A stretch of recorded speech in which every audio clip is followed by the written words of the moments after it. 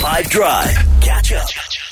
The perfect time to do a Friday edition of our game, Explain Something Badly, which is essentially, as its name suggests, the worst attempt at explaining something that could have been done in a far more precise and succinct way. The game then becomes for us to figure out what, in this instance, Nadia Romanos is talking about.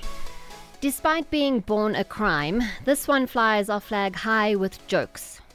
Okay. Category? I'm going to say celebrity. It's an easy one. You gotta get this right, man.